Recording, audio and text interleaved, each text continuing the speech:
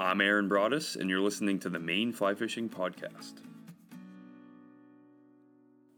Join me as I talk shop with some of Maine's most influential and passionate fly fishing folks about our diverse fisheries that make Maine such a special place to cast a fly.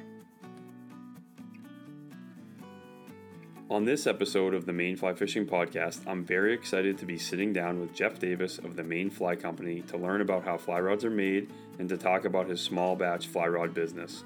We will also talk about what you should look for when selecting a fly rod of your own.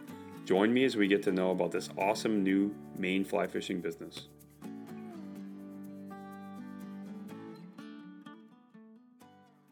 Well, I grew up and born in Lewiston, Maine.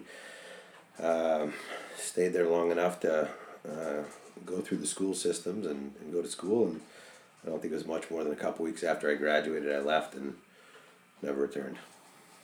Interesting. Yeah. Interesting. I'm also from Westbrook originally, so. Oh, okay. We're both from those mill towns, right? Yeah, that's right. Those original mill towns, and not everybody likes to say they're from Westbrook or from Lewiston, but it's my roots. It's your roots, right? Yeah. You know, there's a lot of those little unique French things from the LA area that I still hold on to, but yep. You know, I just was never a big school spirit guy and a diehard Blue Devil behind the scene, and that's right. You know, I remember it was just a couple weeks after I took my hockey bag that I'd been using the last 10 years. I dumped it all on the floor, filled it with clothes, threw it in the back of my truck, and drove south. And I didn't come home for about 8 or 9 years. So, you know, but I still have family and roots there. So where'd you go after high school? Boy, where didn't I go? I think my first stop was Western New York, out in Buffalo, back when the Bills were on that massive tear of making it and losing, and so there was a bit of fun with all that.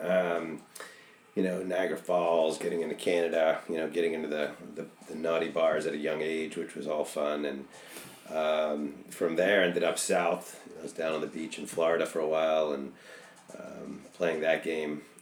Got a call from an old guy I was selling with to scoot over to Texas, and I was like, you know, 10-gallon hats. I don't know if that's my gig. They're like, no.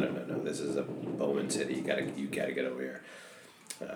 So back with the hockey bag in the truck, and ended up over there. From there, ended up in Nevada, Northern California. So after high school, you just started kind of traveling around the country and just totally taking odd jobs here and there. Yeah. Just breaking out of my little French-Canadian town to go see what was really out there. Cool. Which was cool. And then, you know, of course, my roots spoke to me, and, you know, I missed the cold salt, I missed the coast, and I missed Maine. Yep. I think a lot of people have that story. Yeah. A lot of people leave here. They want to get away, especially at that age. Totally. 18 to 22. Yep. You just think you got it all figured out, and just go. You just go. I told my oldest the same thing when he graduated. Get out of here. Go. You know, go get it out of your system, and your love for Maine is going to kick in, and you're going to come home for life. Yeah.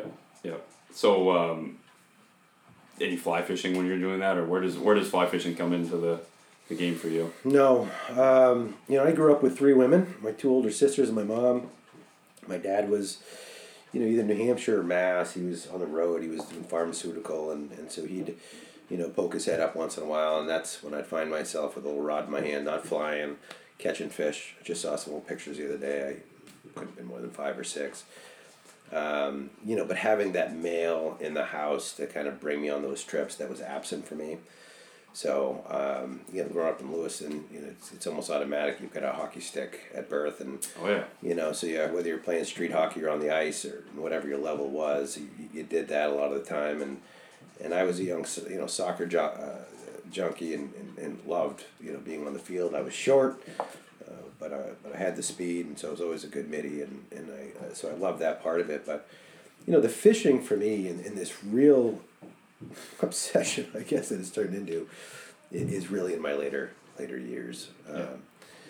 Going to my dad in New York and fishing some waters up there, but at the same time I was a teen annoyed being up at 5 a.m. and that didn't work for me, and sure. You know, so you know, a lot of it just happened really organically in my later years, and especially after my dad's passing, it was, you know, something really strange that came over me. But I've never been as obsessed on anything as I am now. Yeah.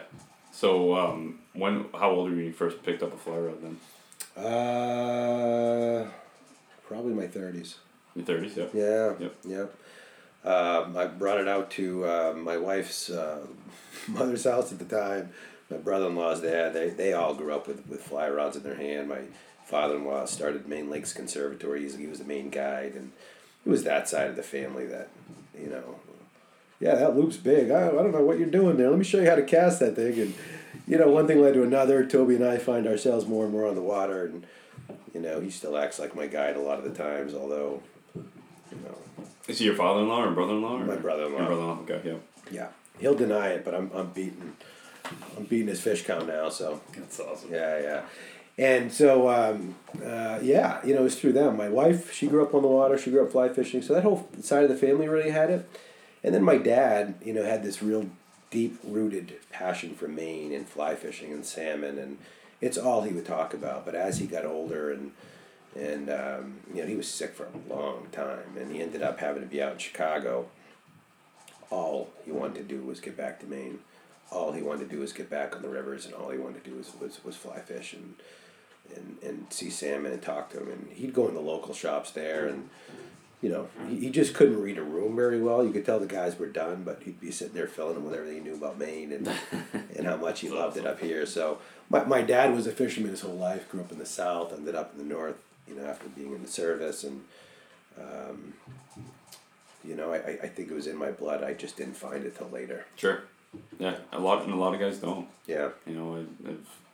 Nate and I were talking about that. Nate White and I were talking about how just a lot of guys are picking up later in life, and then they're almost getting their dad back into it, or they're getting their dad into it for the first time, or siblings or whatever. It's like, because it's fishing, right? And like it's fun to do on your own, but it's cool to have someone else there with you. Totally.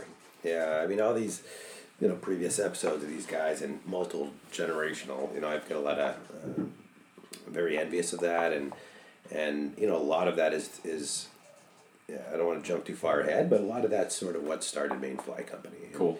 And what I'm trying to create for my three boys, and something special that we can just keep going for generations to come. Yeah, that's awesome. So when you first started fly fishing a lot with your brother-in-law, where are some places you would go in Maine? We were on some local waterways. He's just over the border in New Hampshire, so we were playing a little down there. Local streams here. I mean, in the beginning, you're sort of, reflecting back to your spinning days, right? Just kind of throw it out there. It'll happen. No, right? After a few years of almost some giant goose eggs, and what the hell is wrong? I don't think this is for me, but man, I love being out here.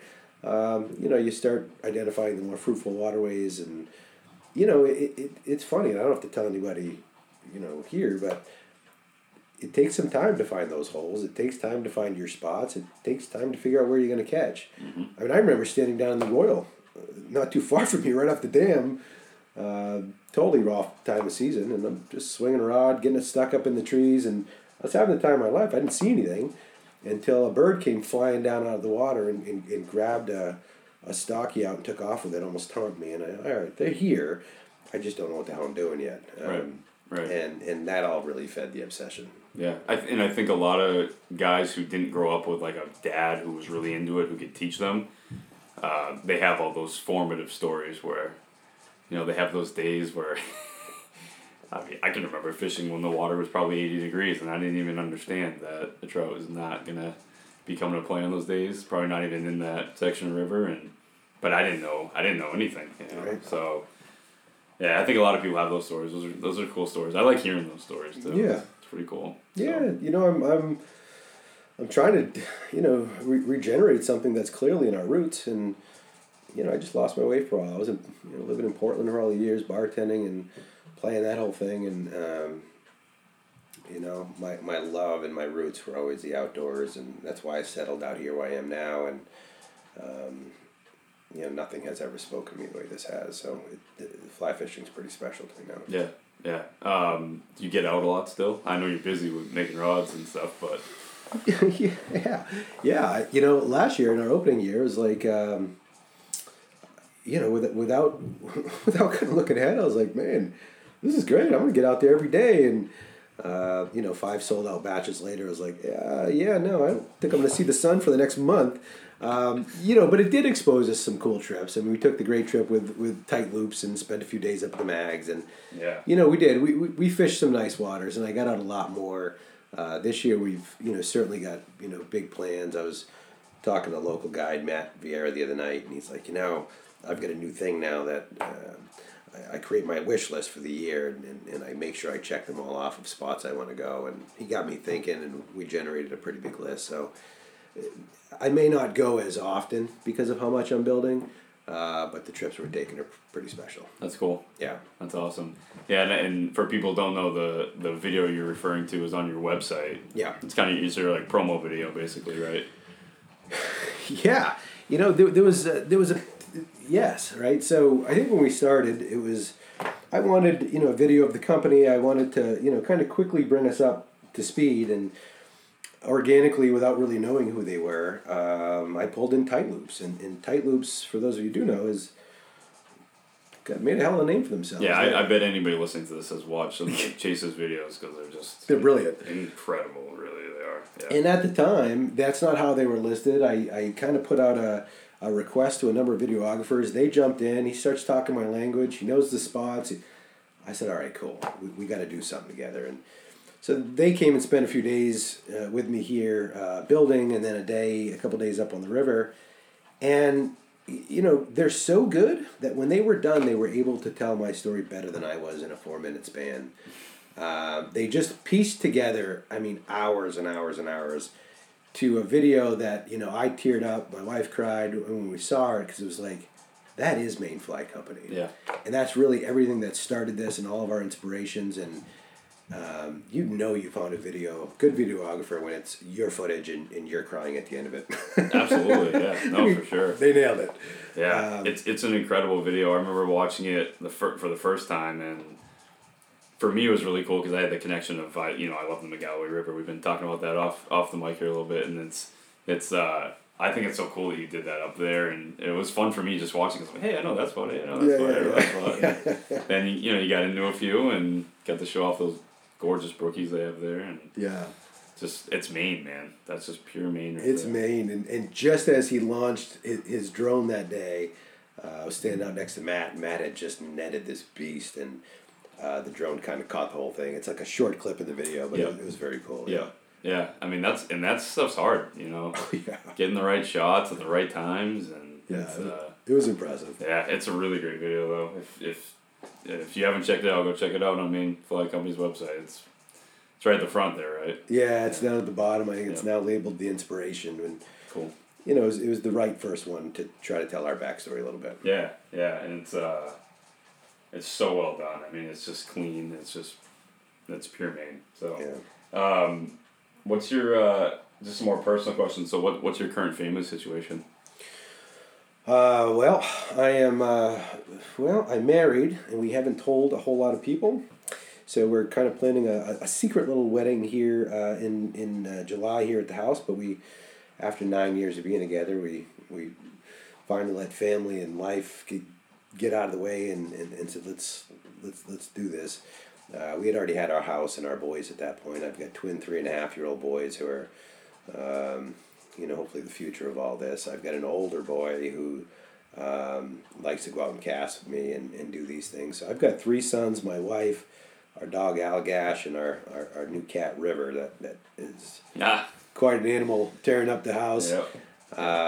My dog's named River, that's why I had to laugh. Oh, is that right? A black lab named River, yeah. Oh, that's cool, yeah. Yeah, that's cool. Yeah, it was fitting. So, that's our home life, family life now, and they keep us busy, but they're a hell of a lot of fun, and one of them's already got a real interest in building, and they'll sit down here and just watch me build for hours. Oh, isn't that cool? It's pretty cool, yeah. Yeah, it's like I have a 4-year-old daughter, and she just sees my fishing videos or sees pictures of me, and I haven't even really brought her yet because I just haven't found a good opportunity, and I feel like she's at a good age now, and I'm going to try to get her out this year, but just when she talks about it, it makes me light up, Oh, if she had a tenth of the passion I have for it, I'd be so excited. Totally, and for me it was just so important not to cram this down their throat, and I don't in any respect, but we're outside rebuilding an old Arrow vintage camper, and I gutted it out and built a couple lofts for the boys, and it's going to be that perfect little spot to bring them to a couple of my sweet spots up north and Absolutely. let them just hang and watch me fly. And if they want to do it, great. Yeah. I brought Finn over to the little pond over at Pineland last year. Yeah. Helped him cast a couple, and he caught his first one. I let him reel it in and take it in and hold it. Cool. They have a little kids pond over there. They stock, right? Well, I agree with you. It should be a kids pond. People flock to it like it's an Olympic sport. But yeah, it should be a little training casting pond. But they do. They stock it, and to me, it should be a kid only. Yeah. Go get your feet wet kind of thing. Yeah, absolutely. Yeah. I know some other towns that do that, and yeah, I agree. I think that would be perfect use for that. So Totally. So if you could fish for only one species in Maine, what's your passion? What's your, like, I love catching this type of fish over and over. It's kind of a no-brainer for me. I mean, I love the landlocked. I think they're so special, and more than they're just Maine state fish, which amazingly people still think it's the brookie. The landlocks for me, they give me the aerials, they give me the fight. They, I don't know. For me, they're just a special fish, and when I see that on the end of the line, I'm twice as stoked as anything else. Absolutely. Big, small, or indifferent. I mean, the last one was up at the Dead, and boy, he was just doing his best. Gave me a heck of a fight and a good show, and pound for pound, I think these little guys are tough, and they're just really fun, and pulling him in is as special to me as running into a moose down the road and he's just roadside staring at me. It's just something very Maine. It's authentic, but I'm definitely a landlocked guy. Yeah, and I mean, they're not fish that you find in other parts of the country. They don't just go stock them. And I mean, like brook trout are out west, they've stocked them out there over the years. But you're right, salmon are really true to Maine. So it's pretty cool. Yeah, they're special. Yeah, they absolutely are. How about outside of fly fishing and rod building? Do you have other passions? Yeah, they've changed over the years. I think as you get older, a little more sore.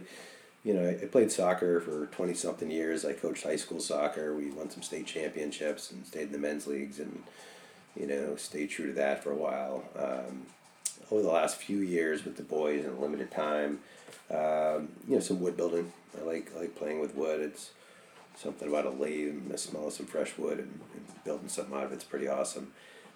We've got a few acres out here, so I just really value a day that's not covered in snow where I can get out and work on the land a little bit and build stuff for us outside. And so it's funny. It's gone from this really corporate thing that never worked for me to this really natural lifestyle these last few years, and I've given up a lot to do it, but there's just no place I'd rather be than outside on this property working or crafting something, Yeah.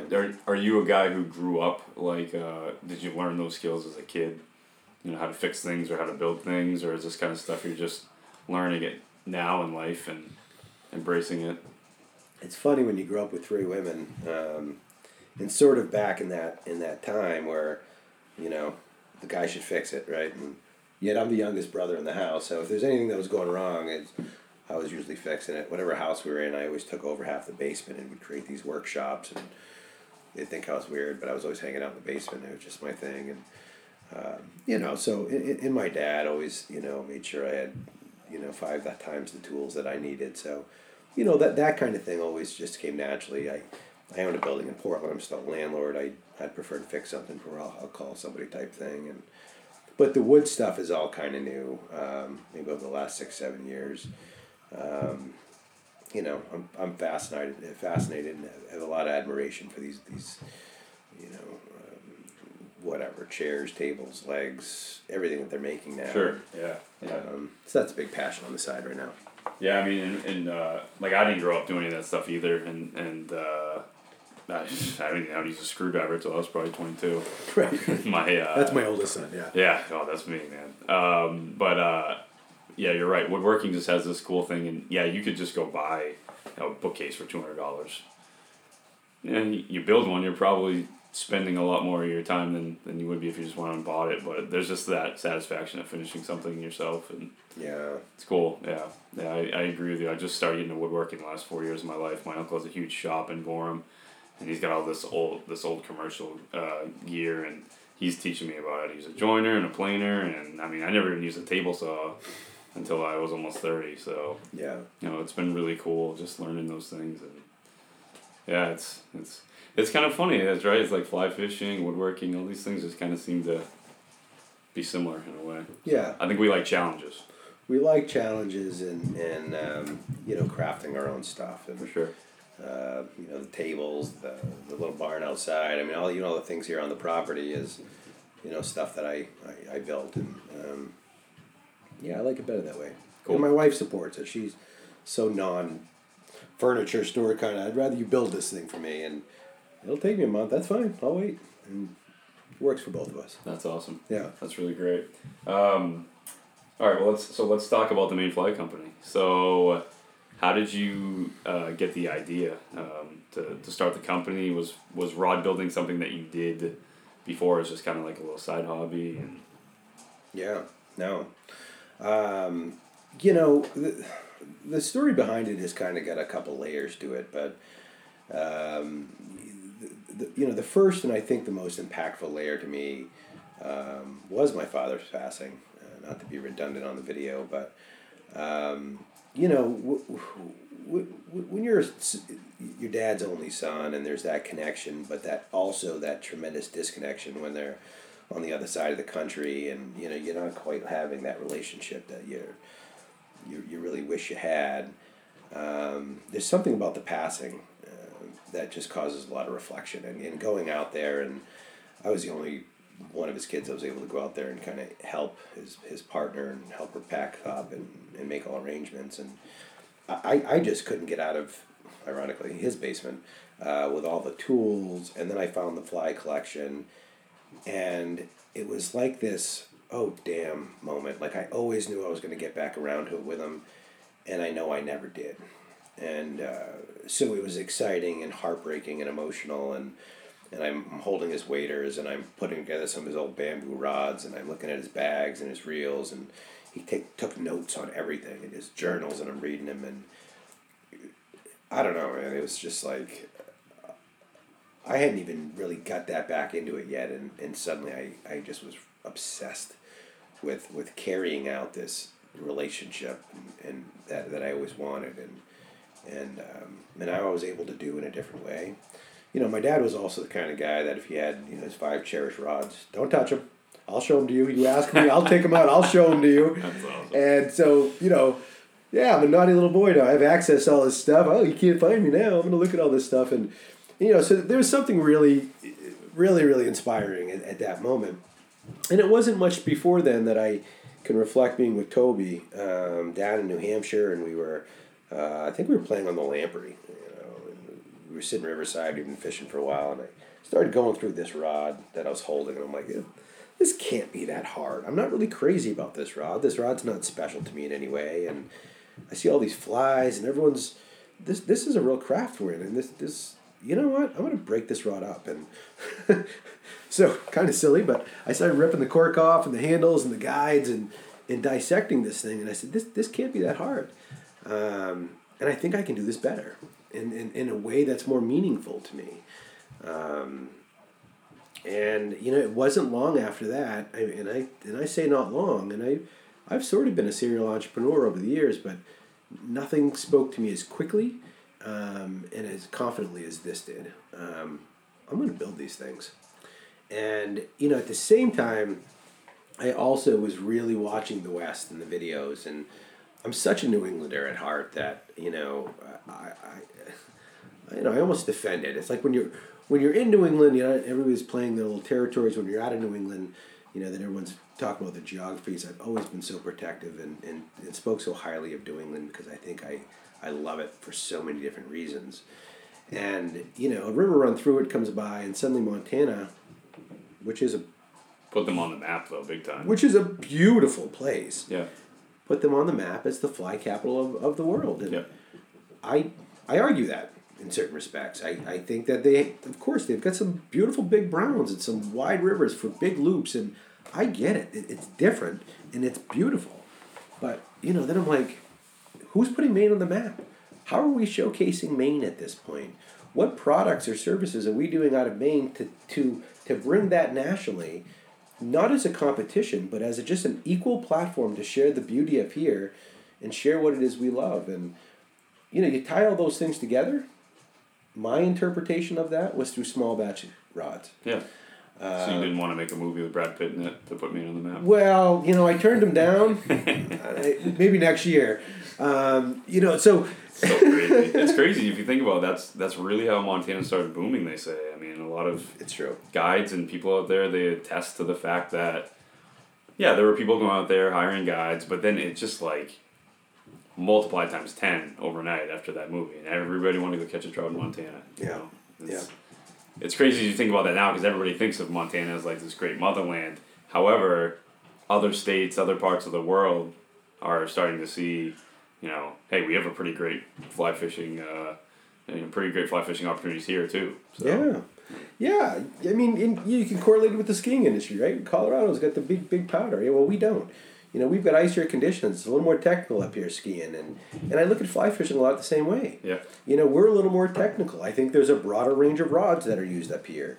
I wouldn't sell my 1-weight or my 2-weight out in Montana. People would probably laugh at that, right? They want something that's bigger. Yeah. We're tighter. We've got more overhang. We've got a ton of waterways. It's different, but it's extremely special. And, my version of sharing that, with the country is through Maine Fly Company. Our rods, and this new team that we're building that's going to be part of Maine Fly Company. Nice. So how long have you been making rods for? Like when did you broke down a rod on the river there? You said I want to try to redo this. And yeah.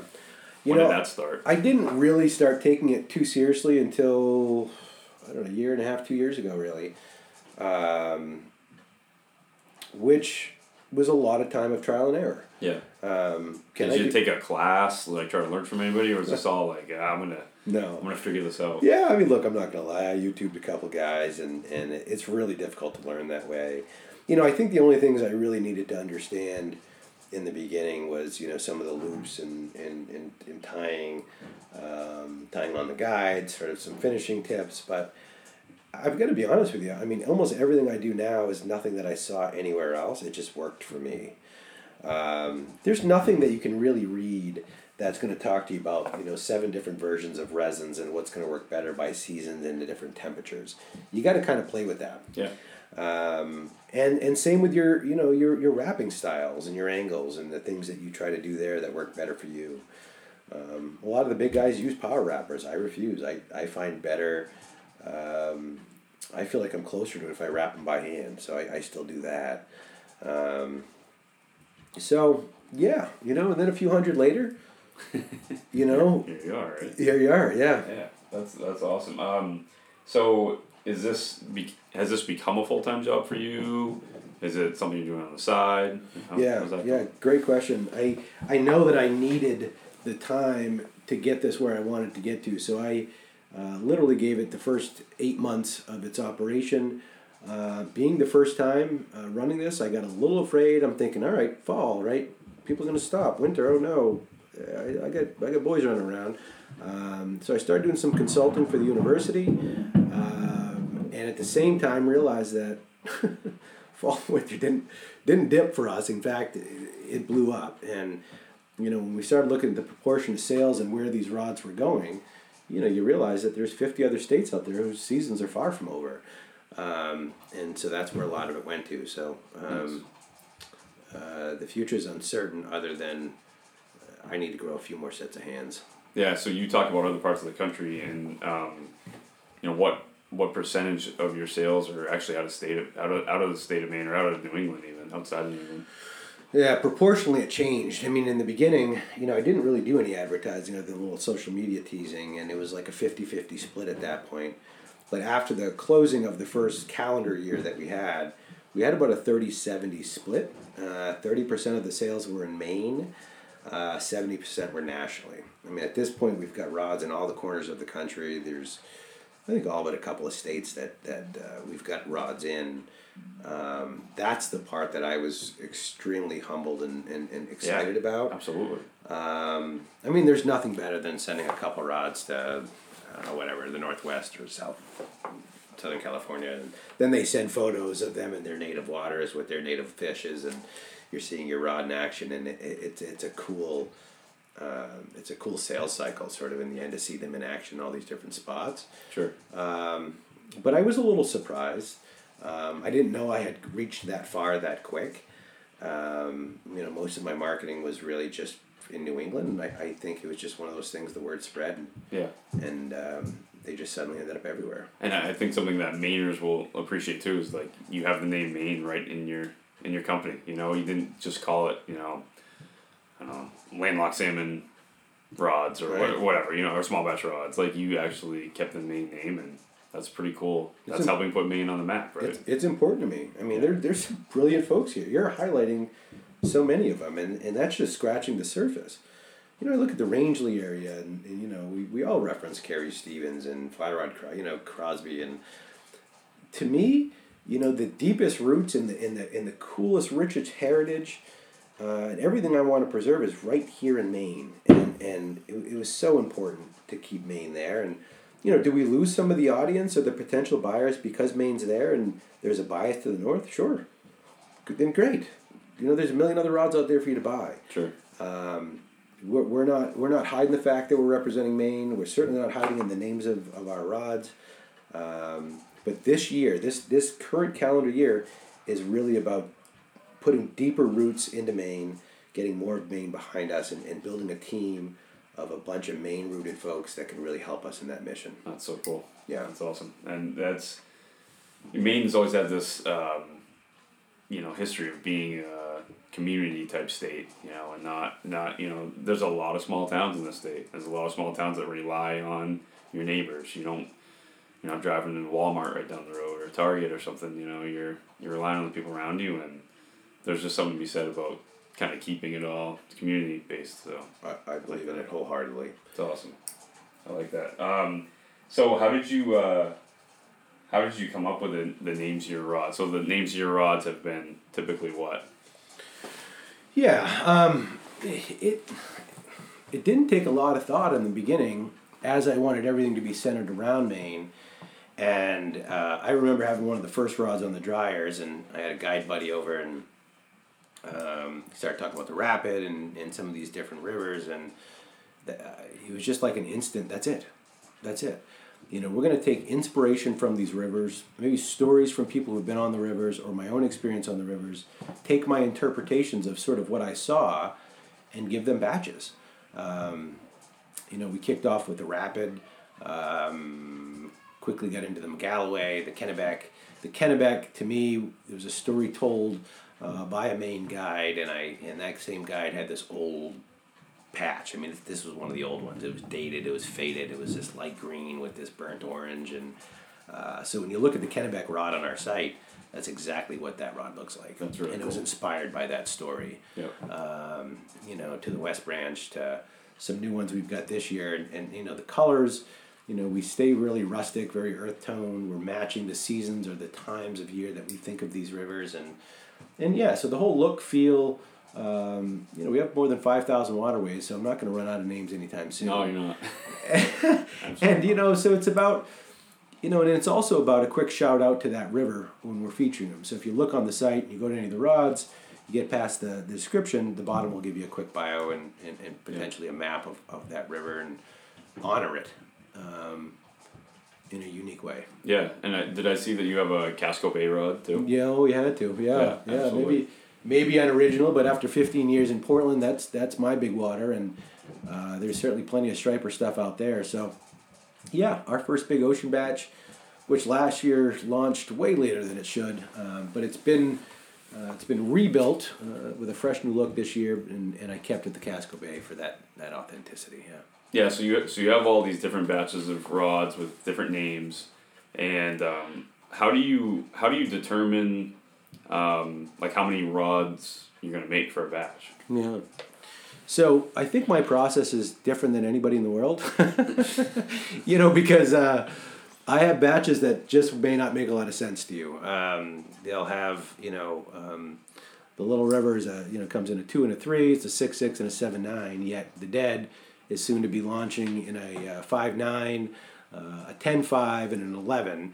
And those are going to be your options in various weights.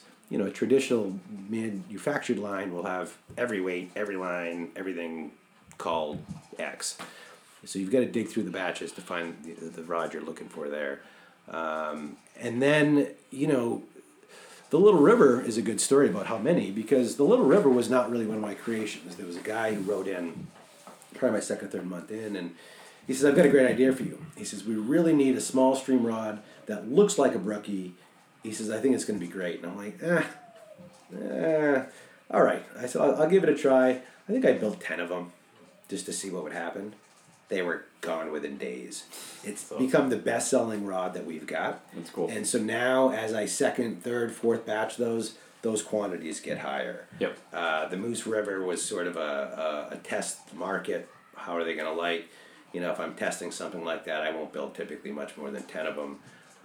But here's another case where they're probably going to be sold out before they even launch. So, most of the initial batches are a little smaller. Some of the rods I really love building, some, are different. I mean, the McGalloway was one of my favorites, but I discontinued it for this year. Yep. I have a suspicion it'll be back at some point. But, sometimes it's just that I reach a certain number and I've seen enough green and orange, I'm done. I need to take a break from these. And try something different. Yeah, and I'll put 15 on the shelf and be done with it. Cool. So, the range is anywhere from 5 to, 30. Sure. Depends on what I'm building and what else is going on.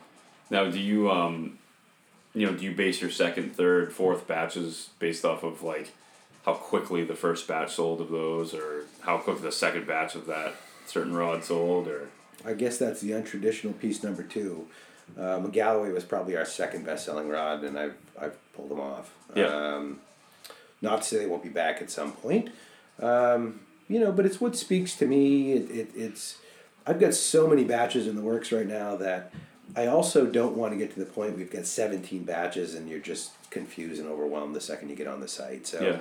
To me, once it gets over 8, 9 different batches that have everything from a 1 weight to a 10 weight and all the bases are covered, I like to let that percolate and give everybody those choices and go from there. So is kind of your goal not to turn this into a mass production type company? Like, you just always kind of keep it with these small batches that come out and that's it? And then, are there any rods that you have like 100 of them? You know what I mean? Yeah. Any higher limit ones?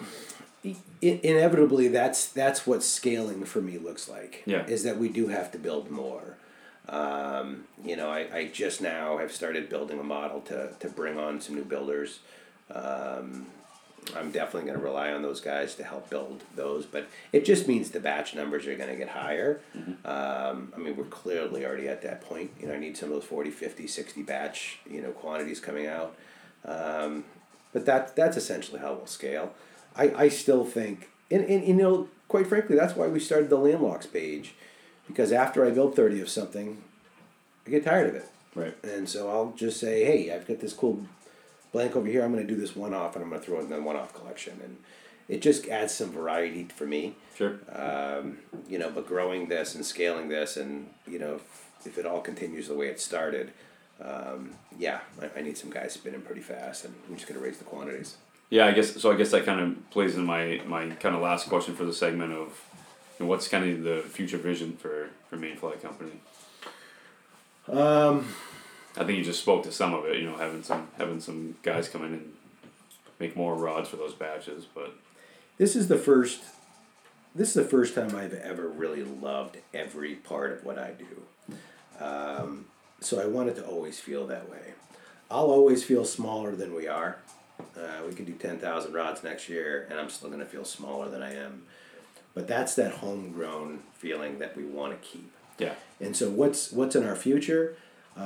Continuing to run this like a mom and pop, a small shop that really focuses on the customers, really focuses on the culture, the heritage, and doing everything right with great integrity, transparency out of the gate, and I don't really want the big mothership retail shop.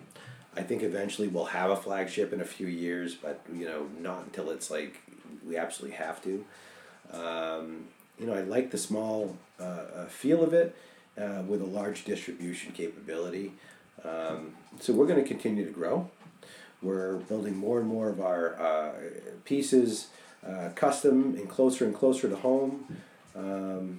We have a lot in the works right now, and at the end of the day, I want it to still feel just like this. Yeah. So do you have like a goal of yours down the road to be in like fly shops all across the country? No. You're just kind of keeping it more local to here and then doing... Yeah, the fly shops write us all the time, and, when the first conversation is how much do I make, the next response to me is, this isn't a good fit. Yeah. I want people to either have some affection for these rods, something for Maine, something for New England. It means something to them to carry these, same as our stewards and our ambassadors and everything else. If this doesn't mean anything to you, you're not going to be great advocates, and you're going to get a smaller cut, so they're going to sit in the corner of your shop. And if you're not going to talk about them, and then I don't want them there. Right. We have other channels right. That are going to do just fine. So yeah, inevitably I'd love to be all over the country, but in some very special and unique shops that this is just a good fit for. Yeah. And that's not every fly shop. And we all know that. No. Right. No, absolutely not. And I think it's cool that you want to stay true to your roots. And I think a lot of people have a hard time with that when they run a business and then it starts to really take off, So, if you can stay grounded, I think like you're saying, you're going to love your job. You're going to feel great about what you're doing. Yeah. That's important. We've got the ability to grow just as large, whether we're in 1,000 fly shops or 100. There's a million other channels. And, I want everybody involved in this community that we're building to just really be behind the brand, dig what we do, and contribute to it in some way. But if you're just looking for a 40% cut to sit next to 50 other flavors and you're not going to talk about this one, I'd rather not do that. Absolutely. Yeah. Good. Anything else you want to share about Maine Fly Company before we go to the last part? No. Cool. Well, let's take a little break here for a little commercial. HMH is Maine's premier manufacturer of fly tying vices, fly tying tools, and tube fly tying materials. Founded in 1975 in New Boston, New Hampshire, HMH has been hand-building vices for all levels of tyers. Whether you're new to fly tying and looking for a starter vise, or you're looking for a true rotary vise for more complex fly tying, this will be the last vise you'll ever need to buy. HMH builds it in their Biddeford shop from components made in Maine. Check out the lineup at tyingvice.com, that's tyingvise.com, or give them a call at 207-729-5200. If you or someone you know is affiliated with a fly fishing related organization or business in Maine and would like to advertise on the Maine Fly Fishing Podcast, check out our Instagram page at the Maine Fly Fishing Podcast and shoot me a message. I run ads for free as this podcast is meant to be a non-profit venture that promotes the Maine fly fishing industry and educates folks about the awesome fly fishing opportunities that we have here in Maine.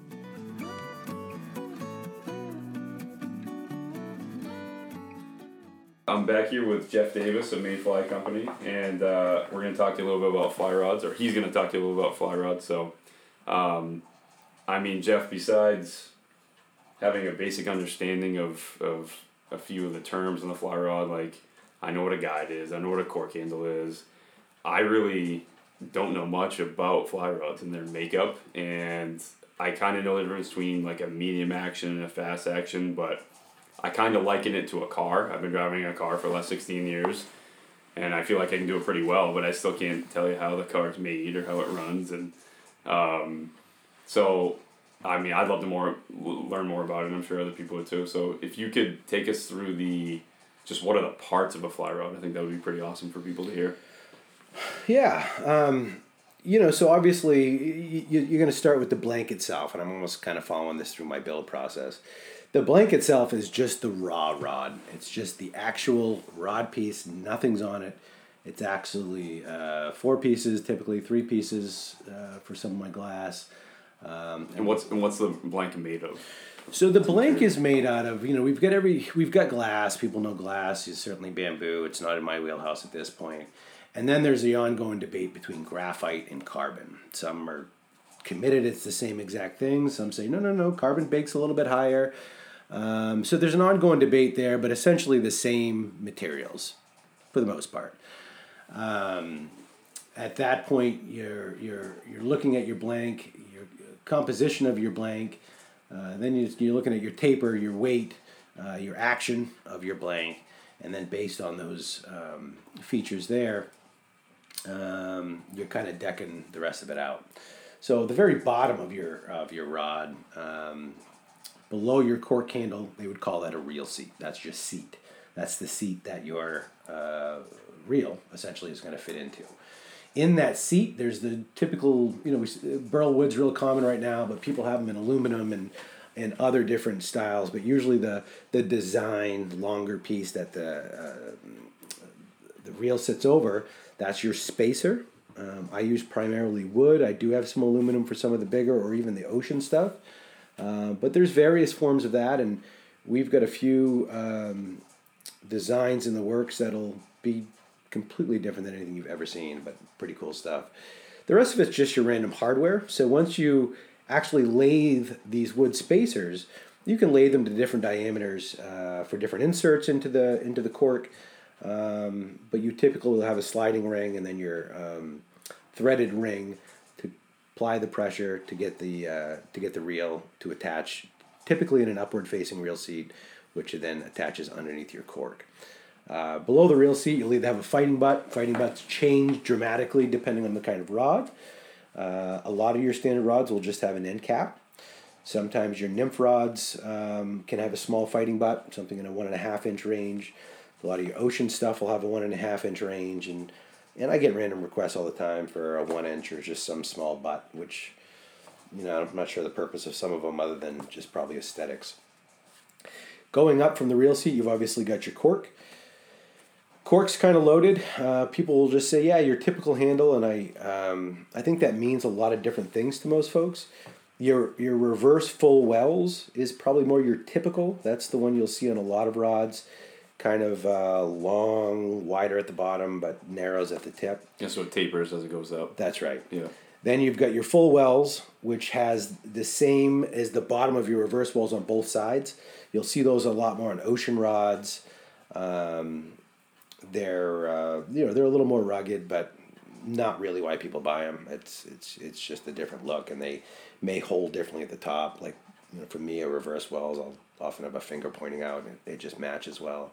But to me, I'm a big fan of the Fenwick cork. You've got cigar, you've got torpedo. There's tons of different designs, and then there's even some little 6 inch and 7 inch, which I applied to our fin, which was typically designed for kids, smaller. But if you get the guy who does know the different handles, he's picking it usually on the size of his hand, how he feels, how he fits, and just not accepting that Sure. standard piece. Yeah.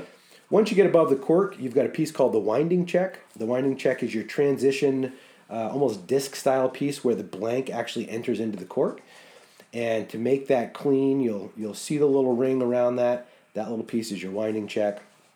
Sliding up, your next piece you should see on most rods is going to be your hook keeper.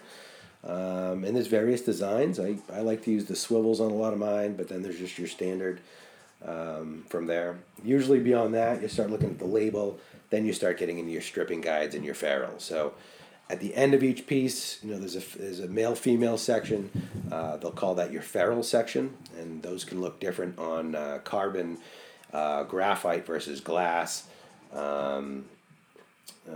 Just because of kind of the composition of the material.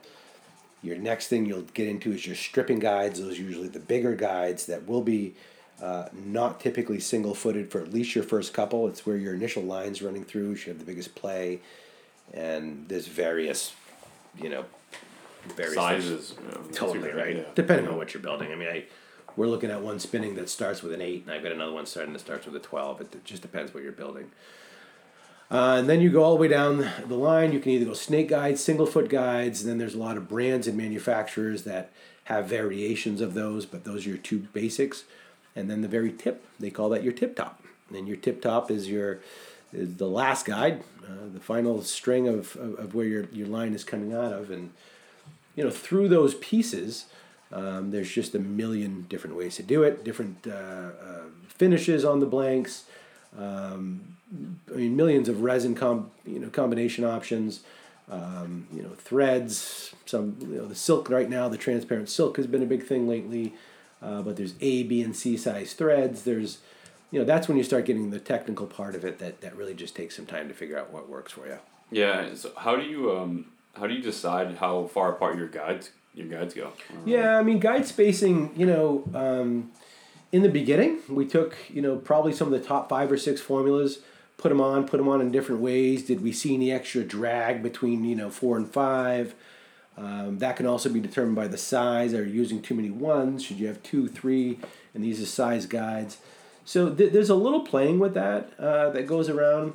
For the most part, I think if you took your top, 10 manufacturers and gave them a 5, 9-footer, they're going to vary to centimeters or maybe an inch or so here and there.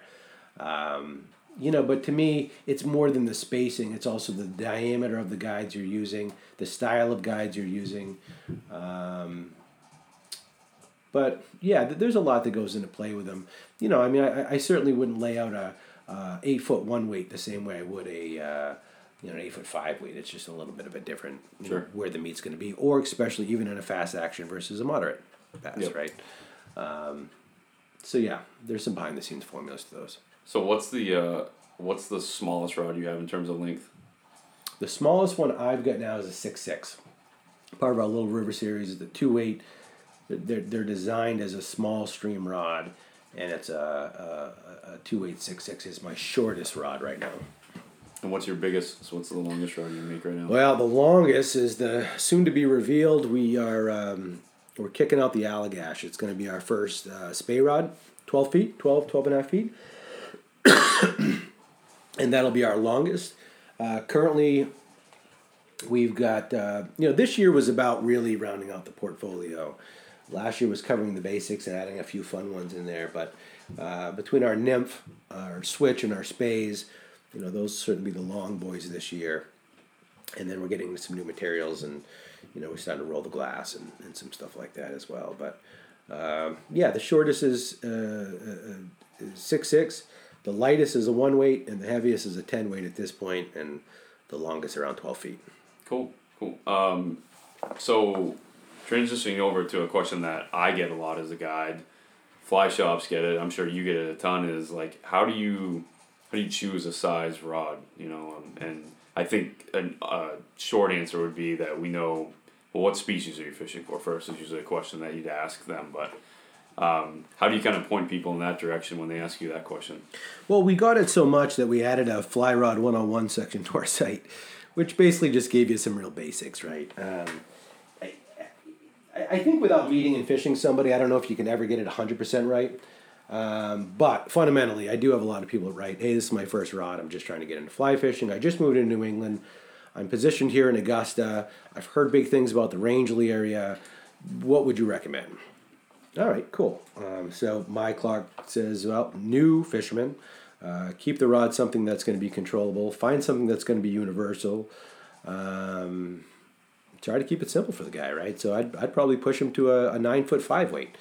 And is that something that's like medium weight usually? Yeah. Medium action versus fast action? I would most definitely go medium action on a new rod. I find the guys who are a little more technical, or who specifically know the action of a fast, who ask for a fast. Otherwise, I don't typically steer a lot of people in that direction. Yeah. It's funny, these nymphs sort of have some of the characteristics because they're so darn long in the tapers. But when you're in the 9-foot and it really is, it's a very different cast. And if you're working on that cast and you're working on, those loops and the false and the double hauls, that moderate's going to be the way to go. So that's where I'd push somebody new. Yep. But then I get the guys who say, I have 10 rods, I want one of yours, what should I get? Okay. What exactly do you have? What's your favorite? What do you wish you had? What's your void? And where are you planning on taking this thing? The Little River, became our best-selling rod really, really quickly. And the second best-selling rod we've had to date has been the Custom. I think that speaks to a couple of things. Not many people are carrying these small, tight stream rods, but have always thought, oh, this would be a great spot for a small, tight stream rod. And then the other one is like, look, I want something that's really going to be unique to me. I want to pick out my wraps. I want everything to speak to exactly what it is I've been looking for, but I can't find, and see if I can build it for them. So I guess, for those collectors who have full quivers out there, they're always looking for that next one they don't have. Yeah. And, absolutely. That's where the one weights come into play and some of the various things we've got, because I fish with all of them, and I think there is a situation for each one of them. Yeah. Can you explain the difference between what we mean by fast action rod versus a medium action rod, for people who've never heard the term, if they're not really sure what it is? Yeah, and frankly, there's another category of slow. But, at the festival we did last year, that's one of the first things I wanted to show a lot of people. I often have people write in and say, I want fast, and I'll say, why? Well, I don't know, it's just what I heard. All right, let's slow down and back up a little bit. If you were to take two of my rods now, and let's take the Dead, for instance, the Kennebec, and swing them side by side, you'd instantly feel a bigger difference. As the modules go higher on this carbon, and the rods are thinner, they're lighter, there's typically more action in them, also leads to more, brittle, but it also can really affect where you're getting the most play. A fast action, you got to think of it closer to the tip.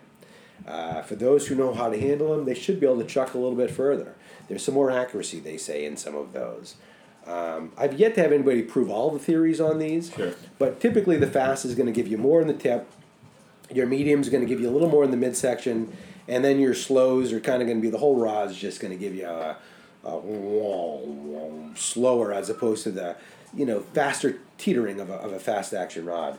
So it really sets down to a skill set. Somebody brand new, I wouldn't throw a fast. There's really not many slows, but it is a category out there. Yeah. But it really characteristic of where on the rod you're going to get the most bend, how much play you're going to get, and to me, the higher you go, the more technical it goes, and I think that really needs to go with your skill level. Yeah. So if you're like a brand new fly caster and you're saying like kind of slow action, like where is the bend in the rod then for someone who hasn't really casted a lot? Like where should they be looking for it, I guess? Yeah, so you go slow, a lot of the meat's going to be more in the front section of it, and kind of give the whole rod that play. I don't think that that's a good idea. That's where the moderates come into play, or the mediums, right? Everyone's got their language there. But that's just a nice flex in the middle. And if you're on a 6 or a 5, I mean, like for me, the West Branch, I take that thing when I want to chuck some streamers. It's just got some nice mid-bend. It's got some meat behind it. That one's perfect for me. If I'm shorter, smaller, a little more technical, that's where that Kennebec fast action comes in. I may need a quicker flick, something smaller there. But if I can go big loops, I like those mediums bigger. They feel better to me. Is it kind of like in golf with golf clubs? They have like a loose and then a regular and then a stiff flex. Yeah. Is that kind of how it works with fly rods? As they get faster action, is more stiff rod kind of in a way? Yeah, yes. It behind the scenes, as we get up in modules of graphite or carbon or whatever you want to use for your language, the dollar amount goes up. So those $1,000 rods become very brittle. They're very light, they're very sensitive, and they're also extremely brittle. I have compared rods with golf clubs in the past, and I asked the guys, did you really notice a difference on that swing with those $2,000 set versus the 5? No, not really. Right, then you shouldn't be buying the $2,000 one. You're not really feeling the difference. Right. When you've perfected your game and you're looking for that small little advantage, that's why you do that stuff. Otherwise, keep it simple. Keep it right in that mid-level range, and I just don't see the value in a lot of that high-end stuff. And I think to kind of put this into terms for people who are beginners or new, or even me just a few years ago, I was always fishing a 5 or 6 weight, always, for trout, for salmon, bass, and then I bought a 4 weight, and then I really it took going down to that 4 weight to be like, this is a lot harder to land this fish with this rod. Like, my forearm's burning. It's taking me a little longer to get him in.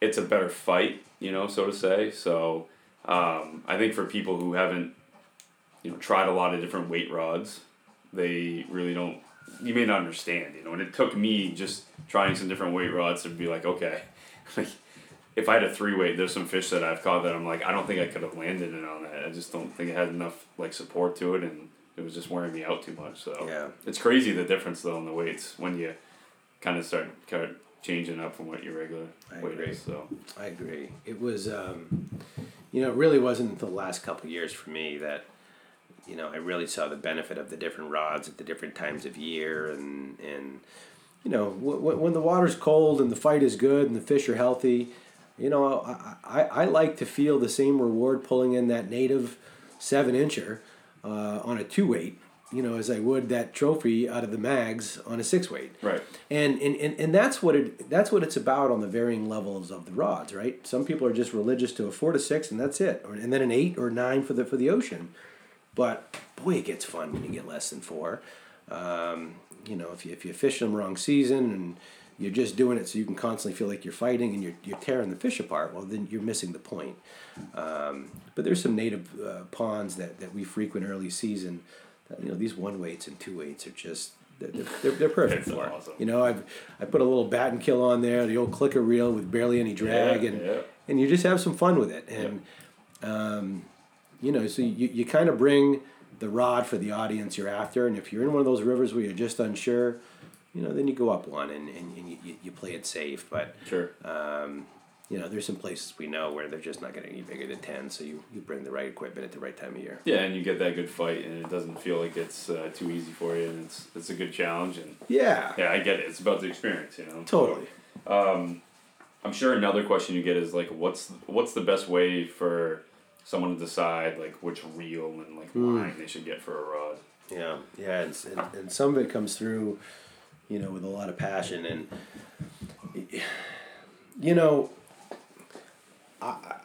I feel like if I completely steer someone towards a exact reel or line, then I'm basically telling that person I have fished every reel and every line on the market today, and hands down this is the one. I'd be lying, and that's just everything we're against. So I'll make recommendations or potentially tell people what I use. The other day somebody wrote and said, hey, I'm looking at that 1-weight that you've got, what would you recommend? Well, I said, look, I don't see this thing going big. I like small arbor. I personally put a 2 fine on it, on an old bat and kill, and to me it was perfect. So I tend to share my own experiences with folks, letting them know there are other options out there. Sure. And there's been some feedback in the past, like why won't you tell them exactly what to use? Well, because then that makes me an expert in every line combination possible with every reel, and I'm giving them that solid recipe. I guess I could say that and present as all-knowing, but we're not. We're learning. We're humble. We're growing, and I want to educate people, but I think some of those decisions should come from them. We started carrying the cheeky stuff and the cheeky preloads, and when the brand new guy writes me and says, "What should I get for a reel?" I'm going to tell him the cheeky preload all day long. Sure. It's $99. It's all strung up. Make sure you love fishing first. Make sure you're going to use it. If you beat this thing up enough, you need another reel. Well, then it's time to go get another reel. Yeah. But to go string up for $300-400, it doesn't make any sense to me. Right. So we get a lot of those questions. I'll share what it is that I use. But behind the scenes, I love a good factory store for a reel. I love a good discount. Absolutely. I put my meat and my effort into the rod and into the flies and making sure I've got everything else I need. But the reels to me have always been a means to the end, and I think we like to fish those real flashy ones as part of our own personal images, but it doesn't mean it's best for everybody. So yeah, I mean, there's some really cool looking reels out there that go beautifully with a rod and then a certain colored line. It's beautiful. I mean, if you're into the artistic side of it and you want it to look like that, I mean, that's Totally. cool. But for a lot of people, they ask, well, what should I get for a reel? And I'm like, well, if you're fishing for trout, smaller fish, I mean, at the end of the day, reel is a fly line holder. I mean, that's it. They're not burning you into your backing, so I mean, I'm not saying, if you want to, sure, go buy a $300 reel, but if you don't want to spend that, I don't think you're not going to land fish because of it. Right. You're still going to be able to cast your line off of it. And I have one of those bat and kill reels too, though. I think it's fun sometimes to just kind of palm it with your hand to kind of use the drag. There's no drag system on it. So, no. I think it's pretty cool. Very minimal. With the old crank noise to it. And I'll tell them things like, if they're getting into our Casco Bay series, you need something sealed. You want to kind of keep some of that junk out of your, the guts of the reel. If they're going after a little river, I usually will push them towards a small arbor. I always laugh when they go to a local shop and they're come back with these massive arbors for this little 3 weight. It's like, you get about 50 yards on there you don't need for starters. Yeah. So I'll there's certain categories. Well, so I'll give a firm opinion, but if someone says, "What should I get to balance out my 9-foot 6 weight Kennebec?" It's like, Jesus, I don't know. There's only like 1,000 combinations, of which a third of them will work just fine. We recently got a suggestion on the site that we should at least have something we recommend, but then I feel like we're presenting bias to certain companies without actually knowing every one of them out there. And you're not a reel maker; you're a rod maker. I'm a rod maker, and we hope you dig the rods, but I'm not going to, talk, negative or not, condone a Ross because I've never fished a Ross and recommend therefore something else. Like, that doesn't seem right to me. If every company wants to send us one of their reels, then I'll give it out to the guide team and they can report back. There you go. But until we have all the knowledge of the world, which the more you learn, the more you realize you don't know. Right. I'm not going to get too specific on that. Yeah. All right. Well, thank you for sharing Maine Fly Company with us, and also for just sharing some background knowledge on what are the parts of a fly rod, how's it made. Before we kind of sign off here, are there some events in 2020 here that you're kind of Maine Fly Company is going to be a part of that you want to share? Yeah, we're pretty psyched to be hitting all the main shows this year, so we'll be covering a lot of those shows in March. We recently just brought on our first ambassador, Tim Adams from Oxbow, and he couldn't be a better guy and a better partner for us. And we're going to be throwing some pretty cool parties at each one of those breweries between Newcastle, Oxford, and Portland. Talking about some fly competitions and some good events after that. Partnering with Maine Outdoor Brands, and there's some big festivals happening there. So, yeah, you guys will see us on the streets a whole lot more this year than last year. And we'll be at the Fly Fishing Film Tour this year over at in Brunswick, which is always a good time. It's a small venue, some good video, and some good beers right down the walkway there. So it's some good stuff. So, yeah, you'll definitely be seeing a lot more of us on the streets. And cool. Stay tuned for dates and times. Nice. Yeah, and by the time this airs, some of those shows will have already gone by. But, I mean, in the future, you probably go back to Fly Fishing Film Tour and some of these other shows and stuff. And, thanks. So, thank you so much for coming on the show, Jeff. Really appreciate it. Yeah, thanks for coming by. Yeah, if you're looking for Jeff, you're looking for Maine Fly Company, you can find them at mainflyco.com or on Instagram or Facebook at Maine Fly Company.